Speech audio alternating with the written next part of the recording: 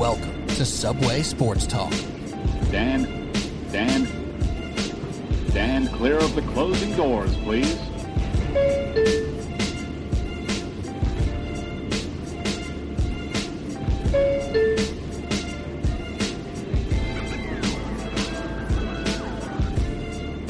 All right, here we go, Subway Sports Talk. My name is Peter Kennedy, and I am your host. Thank you, as always, for joining me on Apple Podcasts app, Spotify, or anywhere you listen to podcasts. Today's an awesome episode. That's just what it is. Football is back. It's still kind of blowing my mind, but with every fantasy draft, I'm wrapping my head around it, and I'm having fun, and I'm excited for Thursday night. Who else could I have with me but Jake Assman from Sports Map Radio down in Houston, talking every single day from 9A to 11A. Oh, I almost said P there. My time's all... I'm nervous, Jake.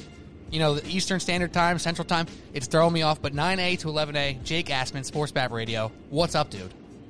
Well, Pete, thanks for having me. It feels like we just did a preview pod, and then we were talking out there. The preview pod we did was 2 seasons ago, and my mind is blown to how fast time is moving here. But I still get my time zones confused all the time, and I I'm on the radio every day, teasing segments at certain times, and then I'm like adding an hour or subtracting an hour. So I'm all over the place. In fact, when I go on vacation back to New York, where I'm from, as you know, I still add an hour. I'm like, the Rockets play tonight at 9 Eastern, so I could be back in New York and sit to watch the game. And I'm like adding an hour. I'm like, wait, no, I don't need to add anything. I'm back in Eastern time zone, so it still throws me off. Dude, especially in a time of quarantine where time doesn't exist anyway. Time is just irrelevant at this point in life. I don't know if it was 6 months ago we last talked on a pod, if it was 2 years ago. I have no idea. We spoke somewhere in between on the pod. I don't even know. So time's irrelevant except for the fact that 9A to 11A Eastern Standard Time, you could hear Jake Assman on Sports Map Radio, which is also a new thing for you. And funny, we had this little conversation because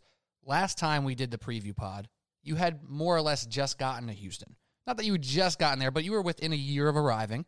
And now look at us, a couple of years later, and it's been weird, I'm sure, for you not being able to be at these Rockets playoff games, be at Texans camp. So, how has it been doing a show now every single day where you can't get that insight that you've had for the past 2 years, or watch it in person, or having your Rockets, not your Rockets, but your city's Rockets in the playoffs, and now the Texans a couple of days away from starting the NFL season? Yeah, from a local standpoint, it's been a big adjustment, not covering playoff games and not being out of training camp, because the show I do on Sports Map is a national show. So not being able to go to the Rockets games or Texans, that's okay, because, the show is not just only on Houston sports. But when I do get a chance to fill in locally or go out and report, doing it through Zoom is just not the same thing as being at training camp and seeing the ones go against the ones and seeing how, the undrafted rookies are doing, to see if there's going to be a spot open for someone to make the team. You kind of miss out on that when it, relates to football. So it's definitely been odd. I haven't been to any sporting event since late February. The last sporting event I covered, and I really went as a fan. We did our radio show from Radio Row leading up to the Wilder Fury fight in Vegas. So we did 2 days of shows, if you even want to call it like work. And then we got to hang out in Vegas for a couple of days and watch a huge fight. That was the last thing I ever covered, and last thing I was ever at. So since then, it's just been odd watching things on TV, doing Zoom press conferences with coaches in the local Houston area and players. And it's certainly going to be a weird season, but I'm just so pumped that football's here, and there's certainly a whole lot to talk about with the new year. Once we get to Thursday, it'll feel semi-normal because football, obviously, I would say most people watch from their couch. It's an amazing television product. It's incredible. So once we get to sit down and watch a game and then sit down on Sunday and watch all the games, it's going to feel really good, and we're going to talk all about that stuff. What we're going to do on today's episode in a minute is talk about the season from the perspective of overs and unders in the NFL. It's a great way to kind of gauge who we have some high expectations on and also who may disappoint us a bit. So we will get into that, but I do have another question for you, just kind of in regards to, you just mentioned your time at Radio Row. It's kind of not even a question, it's more of a shout out to you. You have racked up some incredible guests on your show, and you can find Jake stuff, by the way, at Jake Assman on Twitter and Instagram, at Jake Assman Show on Twitter and Instagram. The guest list that you are accruing, my friend, is quite impressive. Can you just talk about what it? Well, first of all, who was the first guy that you were like, holy hell, this guy's on my show right now? Who's that guy? I'd probably have to go back to college for that one.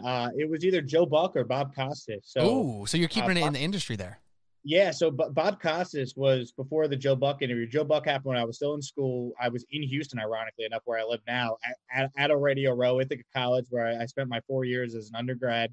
They were kind enough my senior year to send us to Radio Row, and we were able to get a one-off with Joe Buck off to the side. And this was, days before he was about to call the Patriots-Falcons Super Bowl from a couple of years ago. So totally surreal to interview him. And then, I mentioned Bob Costas because 4 years ago at this time, I was just getting back from Rio covering the Olympics with NBC as an intern. And I had, a nice relationship I developed with Costas, working at NBC and kind of being around him, where I reached out after the Olympics ended to his assistant and said, hey, I was an intern. I worked with Bob. I'd love to see if he had a couple minutes to join my radio show. And, I was some college kid reaching out, but because of that relationship, he agreed to come on and we did like a 15-minute spot. And it was so surreal to be in college, interviewing someone that I've like idolized in the business growing up. So those are always the two that come to my mind as far as, guests that I've had on. But, since I've been at SportsMap Radio, formerly SB Nation Radio, now SportsMap Radio, I've been fortunate from talking to, DeAndre Hopkins and JJ Watt to, Jamal Adams and, the Backstreet Boys or Martha Stewart. So, we've had a bunch of massive guests on at Radio Row the last couple of years. And it's certainly, a huge perk of the job when you get a chance to interview some of these famous people and get a one-on-one with them and really get to, experience their personalities instead of just being in a press conference scrum where you don't really get that access. And now I've been keeping an eye on your career and follow your stuff and listen to your segments that you post online and check your stuff out all the time. But there was one guy who you haven't even mentioned yet that when I saw his name pop up on your feed, I was like, oh, snap. Joe Montana, dude. Joe Montana, like perhaps what is it, the second greatest quarterback in the history of the sport? I mean, sorry, he's not number one. It's probably Tom Brady, but Joe Montana on the Jake Assman show, dude. What was that like talking to a living legend? Surreal, because I would say the majority of the great interviews I've done, for the most part, it's in person, at a remote, at Radio Row or at another event we're doing the show from. The thing that made, Montana so unique is you very rarely get those type of athletes on the phone. Like they don't usually do radio hits. So when the opportunity came about to have him on the show, because he was doing something with Guinness. So I had a relationship with someone at Guinness that reached out and said, hey, do you want Joe Montana on your show? And I'm like, you really have to ask? Of course I want Joe Montana. Just tell me when. All right. So to get him on was awesome. At the beginning of the interview, we edited a lot of it out on the podcast, but the first 2 minutes, his phone dropped and I'm like, oh no, are we going to lose him? I'm going to look like the biggest, a bleep for teasing that we're going to have this guy on. And his phone drops out and people are going to think, oh, we did something and it looks bad. And, thankfully he called back and we figured it out. But what made that interview so special was he was a really good guest once we got the Guinness, PR stuff out of the way. Mm-hmm. But when he actually weighed in on Tom Brady leaving Tampa, he revealed in the interview with me that him and Brady had a conversation at the NFL 100 ceremony before the Super Bowl in Miami this past year. And Brady revealed to him that he was unhappy in New England, that he wanted more control over personnel, basically. And him and Belichick didn't see eye to eye on some stuff. And, for him to say that on my show, that then blew up and was covered on basically every, national media outlet out there because it's such a big story with Brady, of course, leaving. And I'm sure we'll talk more about this in the pod, Brady leaving to go to Tampa. So for Montana to say that and for, all these news sites to cover the interview, they had to say appearing on the Jake Assman show, Joe Montana said. So definitely a surreal moment to have him over the phone and then to, ask, I guess, the right question to get him to reveal that about Brady. That was certainly huge for promoting the show. Who was it? Was it McAfee? McAfee did McAfee played it on his show. Colin Cowherd played it on his. You got on the Herd? Yeah, the Herd. Dude, how did I miss that? I have the Herd on the background right now. Yeah, so, I interned at Fox Sports Radio as a junior in college, and one of the guys I used to work with sent me an email. He's like, hey, FYI, I think the Herd's going to be playing your cut today on the show. And I'm like, sweet, that's awesome. That is pretty cool. Kind of full circle right there. But, yeah, Bleacher Report wrote about it at ESPN.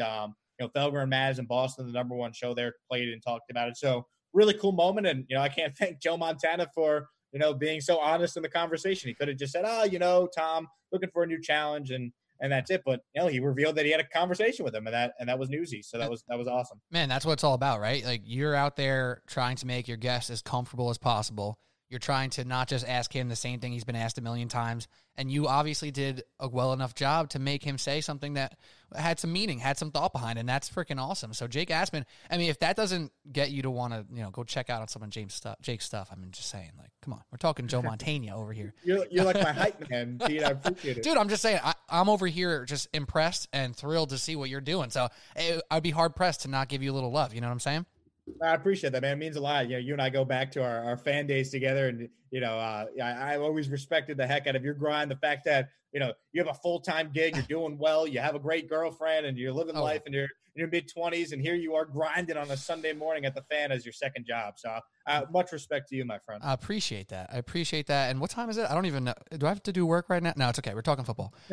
we got NFL I love stuff. This work from home stuff, by the way. We're doing a podcast like midday on a Tuesday as we tape this, and like, who cares about work? It's work from home life. Dude, you know what I'm saying? I just got to get that stuff done. Grinding on the other stuff, the day job, the podcast grind. It's a little crazy, like you said. Time, or I said before, I guess. Time is what now? I have no idea what time means anymore. So we're just doing our best and having fun. You save a lot of time not having to commute, so you get extra time to do some podcasts. That's what I'm talking about. And before we get to football, because we are obviously are going to now be crushing football for the rest of this episode, I can't not ask you about the Rockets right now, or the Lakers-Rockets series in general. Obviously, you've adopted Houston as a second home for you. Not that it would be, your team or your Rockets, but you have a closeness to the organization that I don't have, because you've been in the locker rooms, you've been around the team. You're also in the town of Houston. What's the feeling? How much frustration is pushed at Westbrook right now? Is there more of Harden just coming up short, being the choker that so many people want to label him? What's the vibe in Houston around the Rockets? I think it's very mixed. I think there's a contingent of Rockets fans that genuinely believe that Houston is better off with the small ball, that they match up well with the Lakers, that they could actually win the series. And then there's the other side of the coin where there's a lot of fans that don't believe in James Harden. They put a lot of the struggles in the playoffs over the last few years. Well, not really struggles, but just not being able to get really over the hump, I should say. They put that on Harden. I think some of that's unfair. Some of it is warranted when you're the guy that's won the MVP, when you're routinely scoring 35 points a game. You have to deliver in the playoffs. Otherwise, that narrative is gonna follow you. We're seeing Giannis now go through it too with what's happened in his series. We've kind of seen this trajectory in the NBA before, where you're the new kid on the block. You have this great rise. You win the MVP. Maybe you do it again. You put up all these numbers, but if you don't win in the playoffs right away, you automatically start getting criticized. And is he not good enough to lead a team to a championship? So we've seen this before. I mean, could you imagine if Twitter was around in the late 80s when Jordan was putting up all these numbers in the first round, but not getting past the Pistons or the Celtic team? So I think with Harden, he's a very polarizing player nationally, but he's very polarizing even in the city. I think some love him, some don't like his game. To me, Harden's not the issue. If the Rockets are going to beat Houston, Westbrook's got to be more consistent in this series. He just does. I mean, he's good in game one, they win. He's bad in game two, and they almost overcome it. But his liabilities, shooting threes, that's a major issue. And they basically redesigned his offense for him. They went small ball to create spacing in the lane for him. He can't be taking 8 3-pointers in a game. He's got to figure out, what works for him from a mid-range standpoint. He's the only player on the team that's basically,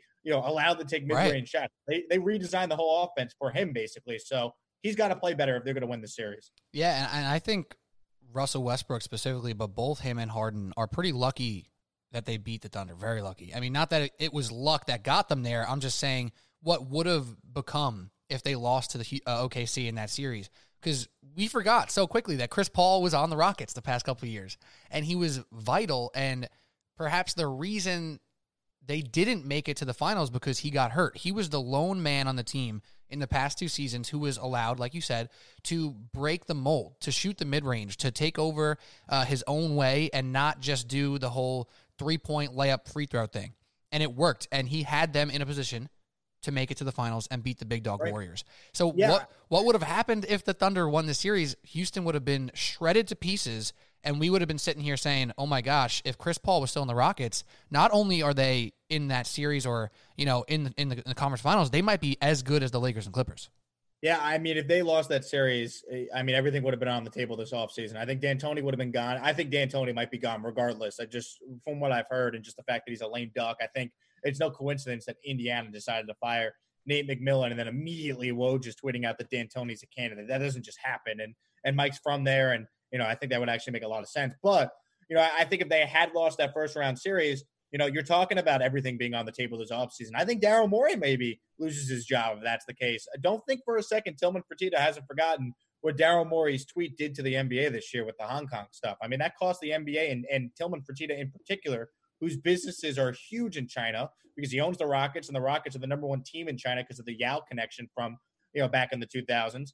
Like that is a huge storyline that's not being talked about right now. But I know for a fact Daryl is absolutely on the hot seat with D'Antoni. So if they had lost that Game 7, I think there could have been major changes to the entire organization. But because they won, they get to live for another day. And I think all the pressure is obviously now on the Lakers. And I think in Game 1, you saw the Rockets come out and play more free and play with less stress. You saw Harden take more shots and be aggressive because he didn't get tight, knowing that it was all on him. So, we'll see what happens the rest of the series. But I do think, that for the Rockets to win, it comes down to Westbrook. And if Westbrook plays really well, you have to know that, other guys like a PJ Tucker or an Eric Gordon can hit some shots when they're open because they're going to get open looks because of Harden.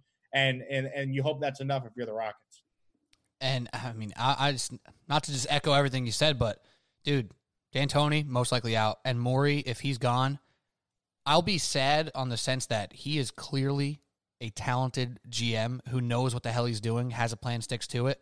Like, if he gets fired, any team with the GM hole is calling him right away, and teams with GMs already in place are saying, well, if we can get Daryl in here.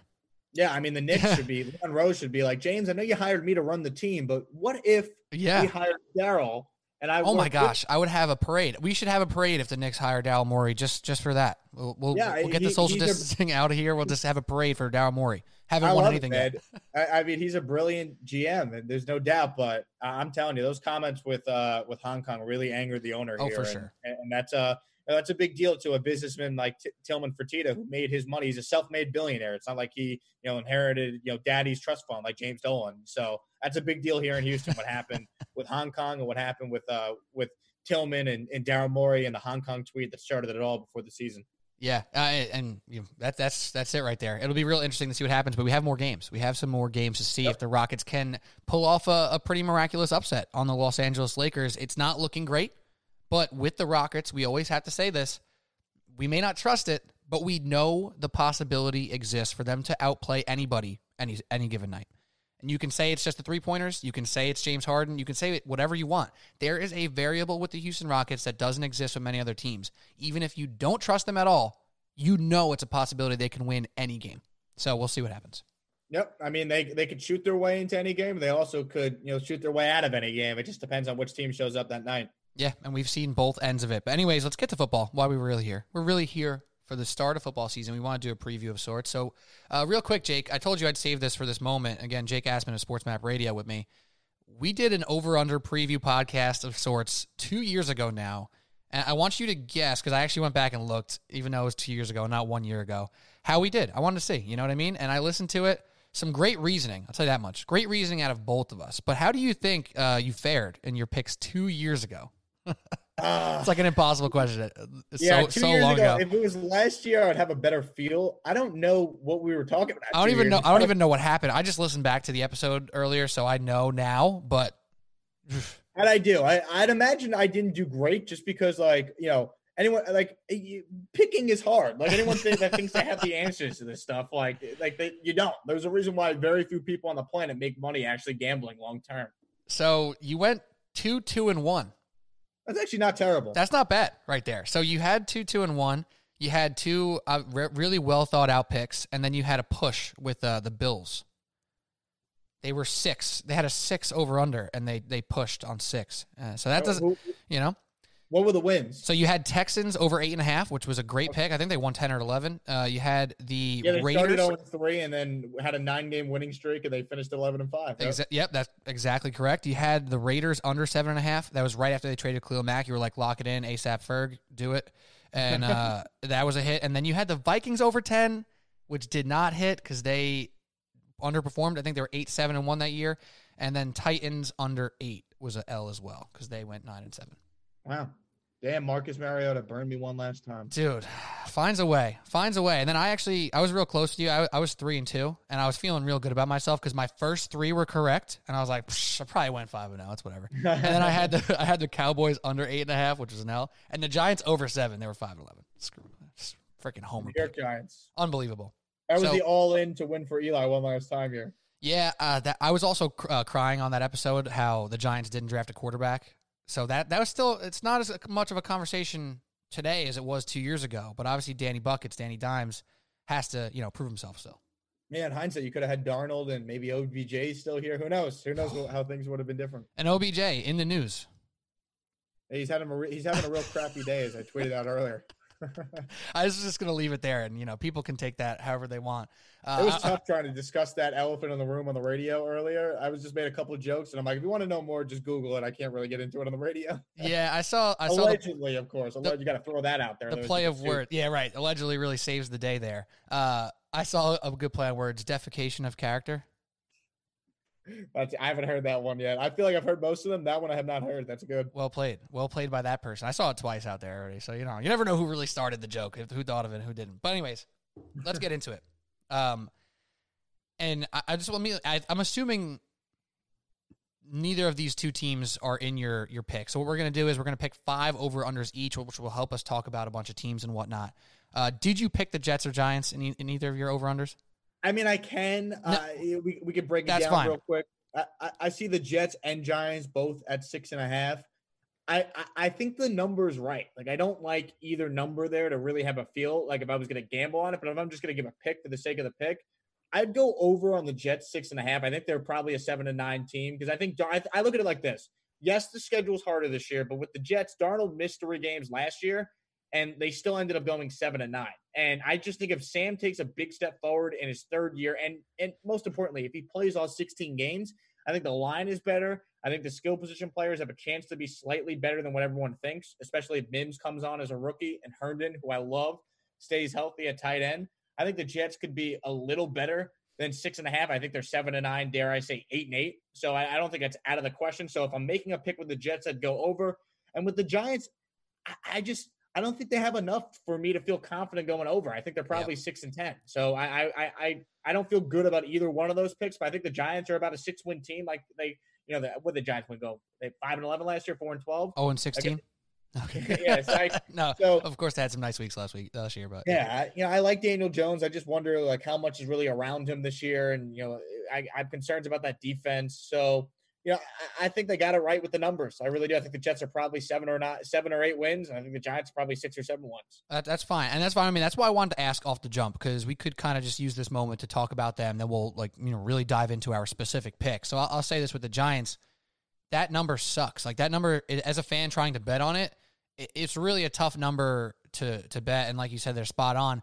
6-10 seems like really perfect, but if you have any sort of positive thoughts about the Giants right now, 7-9 is a real possibility. It's semi-unlikely just because the Cowboys and Eagles should be much better than the Giants. So to see the Giants be the 3rd place team with 7 wins might be tough, but there is a path for Daniel Jones to take a great step with the health of those receivers.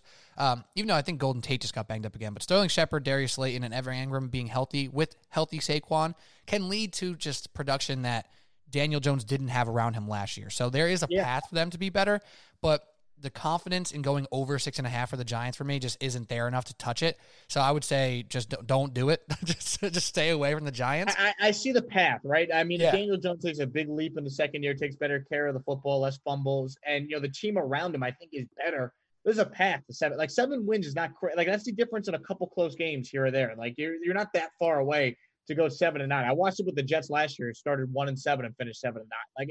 Like winning games in the NFL is a very fine line between winning and losing. So I can see the path. Ask Phil Rivers.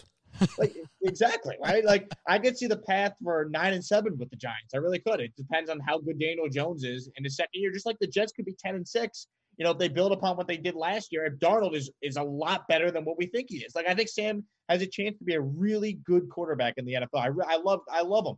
But I just worry about him staying healthy, and I want to see it over a full 16 games. But I think if Sam is healthy and is as good as I think he could be, I think the Jets could be a playoff team with an extra playoff spot in the NFL this year. There's always a team that comes out of nowhere to get a playoff spot. Now there's an extra wild card spot. So Right. why not? I think both the Jets and Giants, their goal should be to be playing meaningful games late into the year, trying to compete for a playoff spot. 100%. And that leads me into what's going to be my first pick, actually. And, usually I would allow my guests to go first, but in this specific case, I actually am locking in the Jets over. So I've done it already in real life. Living in New Jersey over here, I've been perusing the DraftKings Sportsbook for a minute, and I saw the Jets at 6.5, and I was like, so we're thinking they're going to be worse than they were last year? Like, they had the worst luck. Sam Darnold missed games. He saw ghosts, and this narrative now has carried the Jets' outlook outside of New York, because some Jets fans, a little too much if you ask me, but the Jets are likely to be at least 7-9 again. And I don't really understand a lot of the Jets hate. I don't understand the Darnold hate. I think it's all narrative driven and unfair. The dude's a playmaker. He's got a few more pieces around him now. Nothing too incredible still. They need plenty of work on the wide receiver core and et cetera. But Sam Darnold is a guy who has shown to lift guys up and make those plays when they matter most, despite what you think about Bono and about seeing ghosts. So I actually have locked in the Jets over 6.5. I think 7-9 is a great target, and I think this team is a 500 team. And Gase has proven kind of, because it's, there's a lot of people don't like Gase, but he keeps teams in games even if he's simultaneously holding them back. So I think 8-8 is like a perfect marker for the Jets this year. It's not crazy. I mean, they went 7-9. You made a great point, Pete, and I think it's worth repeating. They went 7-9 last year, and Luke Falk started 3 games. And they lost all those games and scored an average in those games less than a touchdown. They scored 1 offensive touchdown on a trick play with Vincent Smith week 3 against the Eagles. That was their only points. They scored with Luke Falk running the offense. So, when you put things in perspective, week 1 against the Bills, they blew a 16-0 lead last year. Darnold was off in that game, and we find out why. He played the game with mono, and he was sick. Next 3 games, he doesn't play at all. And they rally from a 1-7 start to finish 7-9. They have good coaching with Greg Williams on the defensive side of the ball. They get Avery Williamson back in the middle. I like Marcus May playing that Jamal Adams role on defense this year, and I think Le'Veon will be better on offense. Their line, which was probably the worst in the league last year, I think is a lot better this year now that Douglas got a chance to really mold it into his own. Mekhi Becton looks like a stud. Like, it's not crazy to think the Jets go 8-8, 9-7. Like, they were not that far away last year. They didn't blow games to the Bengals and the Dolphins. 7-9 is actually 9-7. So never that far off in the NFL. So 6.5, if I'm making a pick, I'd go over too. There you go. And yeah, I always try to preface it like I'm not a Jets fan. I'm a Giants fan by trade, and I made the mistake 2 years ago with you of picking the Giants over under. Like, this is not me about being a New Yorker. It's not about me, still kind of rooting for the Jets, even though I'm a Giants fan. I truly just think Sam Darnold is completely undervalued right now, as when people talk about quarterbacks in the league. Even from a fantasy perspective, it's like this dude has been making plays when he's on the field and has any sort of help. So, like, let's see it happen. This could be a year where it comes to fruition. But, Jake, without further ado, why don't you give me your first pick for over-under this year? My first pick for over-under this year. All right, here we go. Or whatever order you please. Your most favorite pick, your least favorite pick, doesn't matter. Yeah, here we go. All right, I am going to take the Tampa Bay Buccaneers over at 9.5. I'm a big believer in Tampa. They went 7-9 last year with Jameis Winston throwing 30 interceptions. They, in total last year, Pete, had not 1, not 2, not 3, not 4, but 41 total turnovers.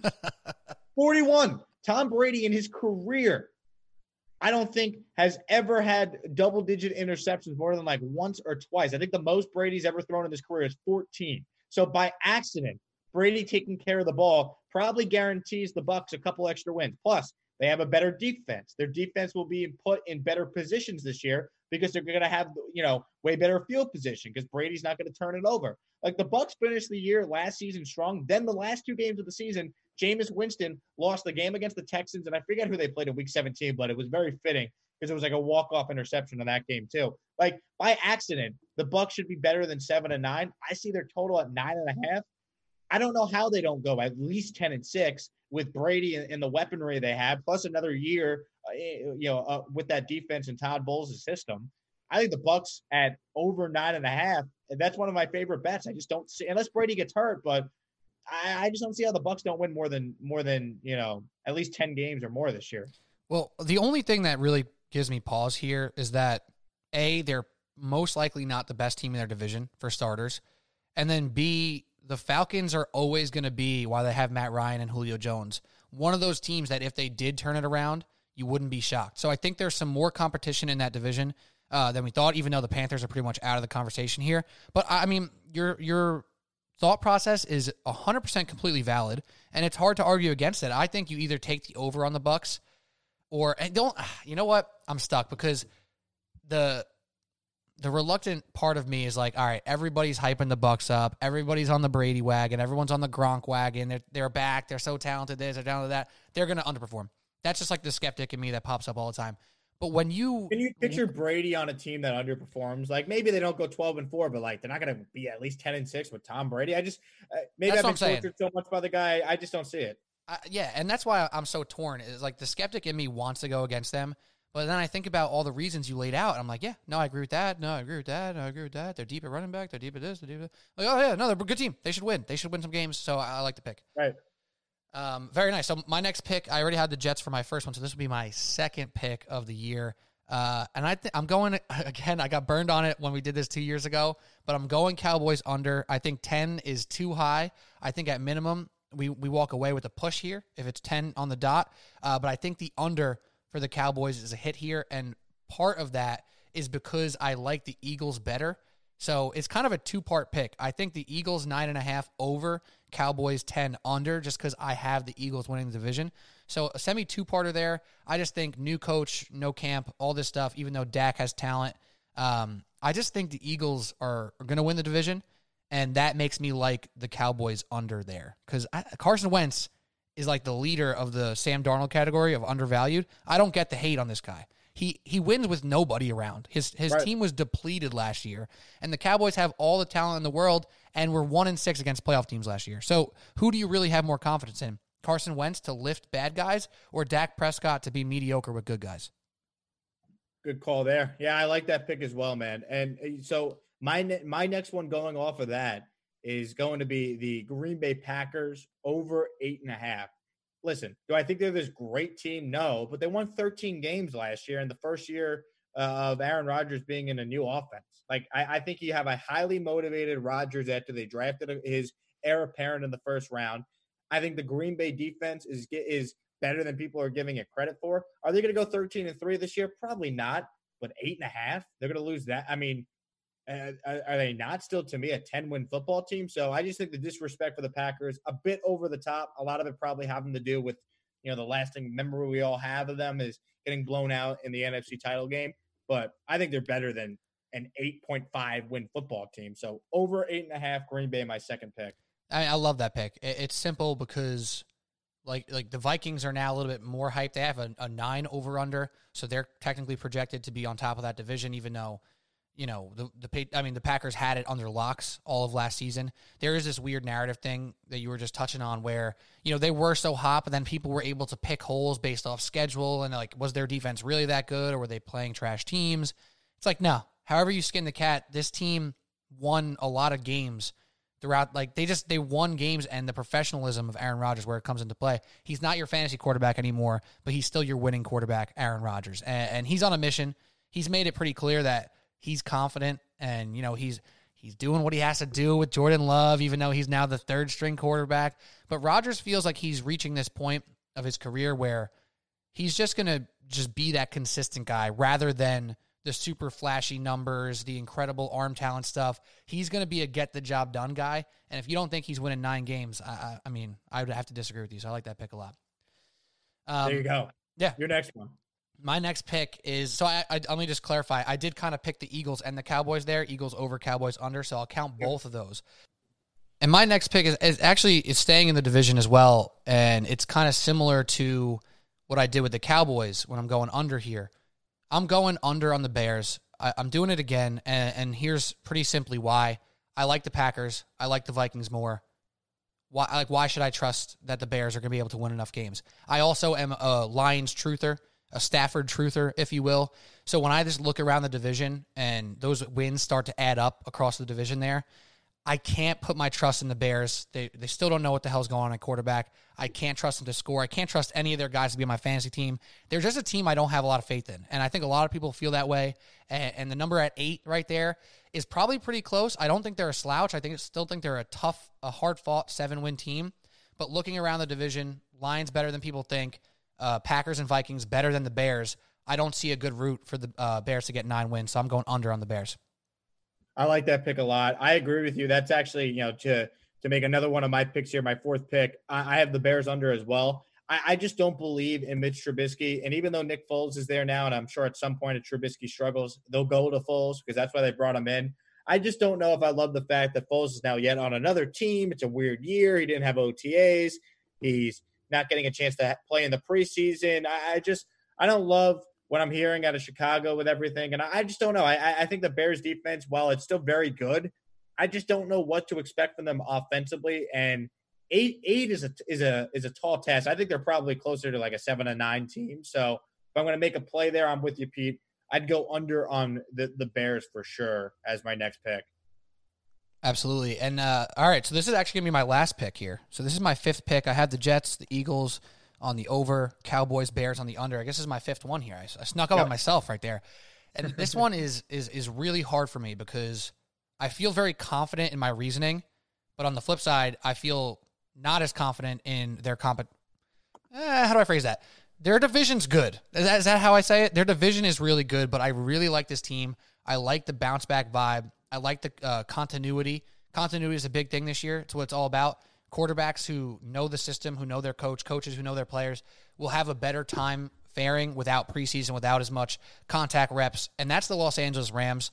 They're due for a bounce back. They flirted with signs of being the team we thought they could be last year, but then they also looked like hot garbage. I think McVay, a year removed from the Super Bowl hangover is gone. They're refreshed. Goff is feeling better. I think the Rams can go over 8.5 pretty easily. It just makes me nervous that the Niners are so good, the Seahawks are so good and trustworthy, and the Cardinals are pretty frisky. So that's why I get nervous there, but 8.5 for the Rams feels like a layup for me, and that's my absolute lock of the day. Rams over 8.5. I like that pick too. I'm not going to play it just because I think it's dangerous with how good that division is, but I agree with you on the Rams. I think they're kind of being underrated and overlooked. I mean, it's not that long ago they went to the Super Bowl. They had the Super Bowl hangover last year, but you look what the Rams did. If the playoffs, by the way, were expanded last year to what they are this year, the Rams were a playoff team last year. So that just puts things in perspective with the expanded playoffs. So my next pick is going to be right here where I'm based in Houston. The Texans being only at 7.5, I think is a huge mistake. This is one of my favorite plays. I love the Texans over 7.5, and I'll tell you why. One, Bill O'Brien, other than the year Deshaun Watson tore his ACL, has never had a losing season as the Texans head coach. 7.5 would be a losing season. Right. So Bill O'Brien in his career with the likes of Brock Osweiler and Ryan Fitzpatrick and Brian Hoyer mustered 9-7 win seasons. Okay, 9-7. The Texans are at 7.5. It's not even 8.5. We're talking about just winning, being 8-8 or better. You have Deshaun Watson. To me, he's a top 8 quarterback in the NFL. I understand Hopkins is not there, but the Texans' defense should be a little better this year. I also think you look at the Houston Texans with Deshaun Watson, they never get blown out. They find ways to win close games. You could say whatever you want about Bill O'Brien, the GM. Bill O'Brien, the head coach, is an above-average NFL head coach. And I think even without Hopkins, you still have Will Fuller, you have Brandon Cooks, you still have Kenny Stills. We'll see what David Johnson can do in that backfield if he can stay healthy. Duke Johnson's still there. I love very underrated unit on the Texans is their tight end room. Look for Jordan Atkins to have another big season playing that role. They have a second-year player who didn't play at all last year in Kahale Waring, who could see some time this year at tight end. They have a really good tight end room that no one talks about. So I just think 7.5 is a bit too disrespectful for a team that over the last 2 years has won double-digit games with Deshaun Watson. If Watson's healthy, I don't see how the Texans aren't better than an 8-win football team. So I love the Texans at over 7.5. Dude, can you believe this number I'm about to read you right now? Houston Texans, third best odds to win the AFC South at plus 350, with the Colts and the Titans both in the plus 100 rank right there. I mean, Phil Rivers? We're trusting Phil Rivers over here over Deshaun Watson? Come, what is up with that? Like, people love to talk about Hopkins, and I get it. It was an egregious trade, but yeah, it was kind of egregious, but yeah.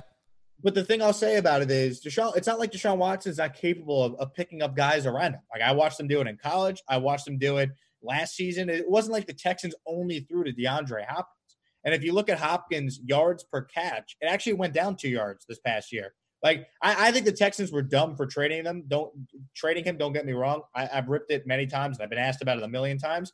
But I think the idea that the Texans are going to go from, what were they, 10-6 last year to under 8 wins just because they traded Hopkins, I think that's ridiculous. I really do. So I like the Texans over 7.5. And I actually, if I'm going to make a play, I like them to win the division as well. Yeah. I think Tennessee's going to take a step back. I don't trust Tannehill to stay healthy over a full season because he never has.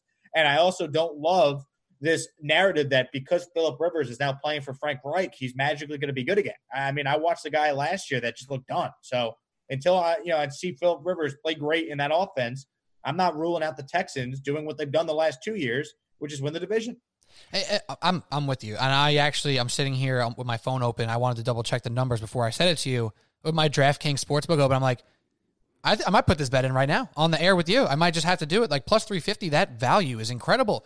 My question is, like, we have all these different data points, right? We have Vegas stuff with just spreads and over-unders. We have eye test stuff with a bunch of different analysts and experts. And then we also have fantasy football. Why is Deshaun Watson only looked at as like this fantasy player who's a top 5 fantasy quarterback? That means he's going to be winning games too. Like, he's one of those dudes like Carson Wentz. I hope Sam Darnold is more like Deshaun Watson than not as his career progresses. Deshaun Watson's an absolute gamer. Like, he doesn't give up games. You're in every single game. And he's proven last year probably most that it's not all about DeAndre Hopkins. He can do it with anyone. In fact, you can argue Will Fuller was kind of like the linchpin in that offense last year when he was healthy and he was running. That team was crazy good. Right. So why are we now saying, oh, Deshaun Watson's still going to put up numbers and be Deshaun Watson and do really good, but his team's going to stink? Like, that doesn't add up to me. Yeah, I think that's a bad number. Because I think you're right. Stink's a bad word, obviously. Stink's a bad word, but you know what I mean. Yeah, no, I mean, like, I think Deshaun Watson is going to continue to get better as well. I mean, let's not forget, this is a player that is now entering his 4th season in the league. He is, taking the reins of being a franchise quarterback in the NFL. In fact, I would love to see what the updated odds are on Deshaun Watson for MVP, because I think when you look at the MVP voting, usually there's a narrative that has to be present if you're going to win the award. Like, there has to be a storyline that develops. I'll use the NBA as an example. Westbrook, the year he won the MVP, his team was the 5th seed in the West, but Durant had just left and he averaged a triple-double. You had to give it to him. Should Harden have probably won it that year? 100%. In hindsight, yeah. But guess what? The narrative is that Westbrook did this amazing thing. The national narrative, even though I disagree with it, is that the Texans are going to be so much worse because they traded Hopkins. I think they're worse, but I think it's a bit extreme how people talk about the Texans, like, as we just discussed, a 7.5 over-under, I think is disrespectful. So I think the narrative is there where if Deshaun continues to get better like he's been from second year to year 3 last year to year 4 this year, the narrative is being painted that if he has this amazing season and the Texans win 11 games, he's going to get a lot of MVP votes. So I love kind of a little flyer bet on a long shot MVP in Deshaun Watson as well. Yeah, he's plus 2,000. He's the 6th highest odds. So he's still up there in the conversation right now. But that's part of my point where, like, these things aren't connecting to me. You put the Texans at 7-5, yet you think he has the 6th best MVP odds? That doesn't add up, because if he's the MVP, the Texans are winning that division. So there's I think it's a defense. There's concerns obviously about O'Brien, but I think what's happened is there's so much negativity about Bill O'Brien, the GM. It's allowed people to think that Bill O'Brien, the head coach, is like Todd Bowles or Rich Kotite or any other horrendous Jet coach that we've seen in our lifetimes. Like, he's an above average NFL head coach. Like, I'm sorry, you go 9-7 with Brock Osweiler, Ryan Fitzpatrick, Brian Hoyer. You go to the playoffs. You're the 2 years you've had a healthy franchise quarterback in Deshaun Watson. Like, you're doing something right. Like you asked me as a Jet fan, would I take Bill O'Brien as my head coach? I sign up for him in a second. Like, without even hesitation. I've watched every game he's coached here in Houston in the last 2 years. I mean, like, the way people discuss Bill O'Brien as if he's, one of the worst coaches in the league, as if he's Pat Shermer or someone else that's been bad over the years. Just bashing New York coaches right now. I'll tell you what, if the Jets hired him to be the head coach, don't let him be the GM. Yeah. The head coach, I have no issue with Bill O'Brien, the head coach. I think he's an above average head coach. It's a good point by you. And Jake, I think you have one more pick to make before we start to say goodbye here. Yeah, last pick to make. I'm going out to the West Coast for this one. The Chargers at 8 wins. I'm going under. On the Chargers. I don't love Tyrod Taylor. I think he's mediocre at best. I think that's a tough division that the Chargers are in. I think Denver's improved. If I was going to make a pick on Denver, I'd go over on their win total. I think the Raiders are improved. So I think that's going to be a dogfight for the Chargers in their 2 games. Obviously, the defending champs in Kansas City are in that division. Plus, I think what's going to happen with the Chargers is this. At some point, they're going to make the move to play Justin Herbert, and there's going to be growing pains when they make that decision. So I see this team probably finishing 6-10, 7-9. So for that reason, I go under 8 with the Chargers for my final pick. And for that reason, I'm out. No, I like that too. I think the Herbert point, the Herbert point is the one that you got to, keep your eye on there. Because like you said, if they turn to him, that probably means they're not off to a great start. Because if Tyrod Taylor's 4-0, he's not coming out. So if they make that switch and you expect it to happen, getting to 9 wins is going to be really, really hard.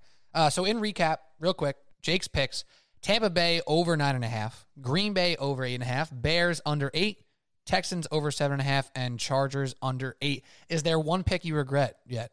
Like when it leaves your mouth, did you just go, ooh? Because I do that all the time. No, I feel good about the picks I have here. Now we'll probably revisit this 2 years from now. I guess that's our new thing.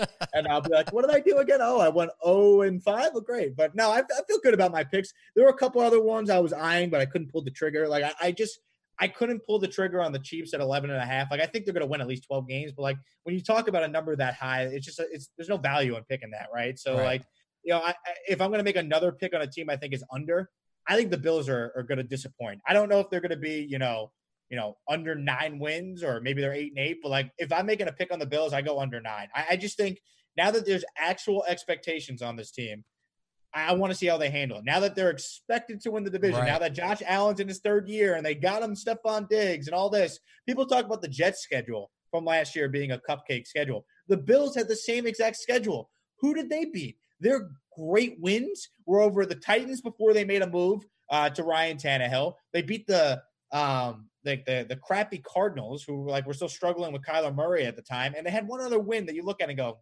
yeah, it's not that great. I just think Buffalo was vastly overrated, and until I see Allen take this big step, I'm not buying the Bills. They also don't have this great home field advantage this year because of not having fans in Buffalo. I think that affects them, and I just think you look at this team, until I see someone not named Bill Belichick win the AFC East, I'm not picking against the Patriots. I bet they still win the AFC East. So that's just my thoughts on that division in particular. Fantastic. I mean, it's tough.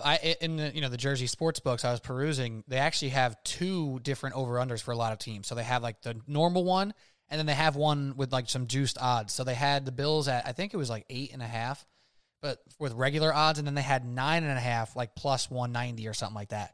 And I may have thrown a shekel on the over 9.5 just for funsies, because there is a path for them to be 10-6 and win that division, but it ain't going to be easy. And like I said, like you said, I mean, can't count out the Patriots no matter what, as long as Belichick's in the building. Jake Asman, this has been great fun. We have to do this more often, I think, actually. But before we say goodbye and you take care of what you got to do and I got to do what I got to do, you have any last words for the Subway Sports Talk podcast? It could be a plug. It could be an exciting topic in the NFL. Whatever you want to say right now, let it rip. Jets, Jets.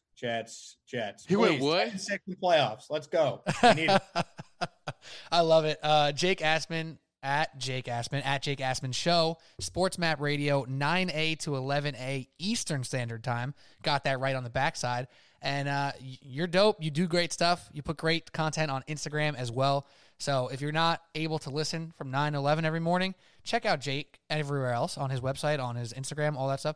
Some great interviews, some great topics. As always, Jake, my pleasure. Pete, appreciate you having me on the show, my friend. And next time I'm back in New York, we got to get together for a drink or two. Dude, and maybe we do the podcast in person. As you can see, my lovely studio over here. I'm looking around. I've been wearing a sweater with a big hood on it all day. I finally took it off, and maybe I should get dressed and have myself a day. But maybe in quarantine will end at some point, and we'll do a pod in person one time. Yeah, or we'll just, we'll sneak down to 345 Hudson Street and we'll use one of the studios there, right? You still work there, so you got the access to get in. My Entercom card, I don't think works anymore. Oh my God.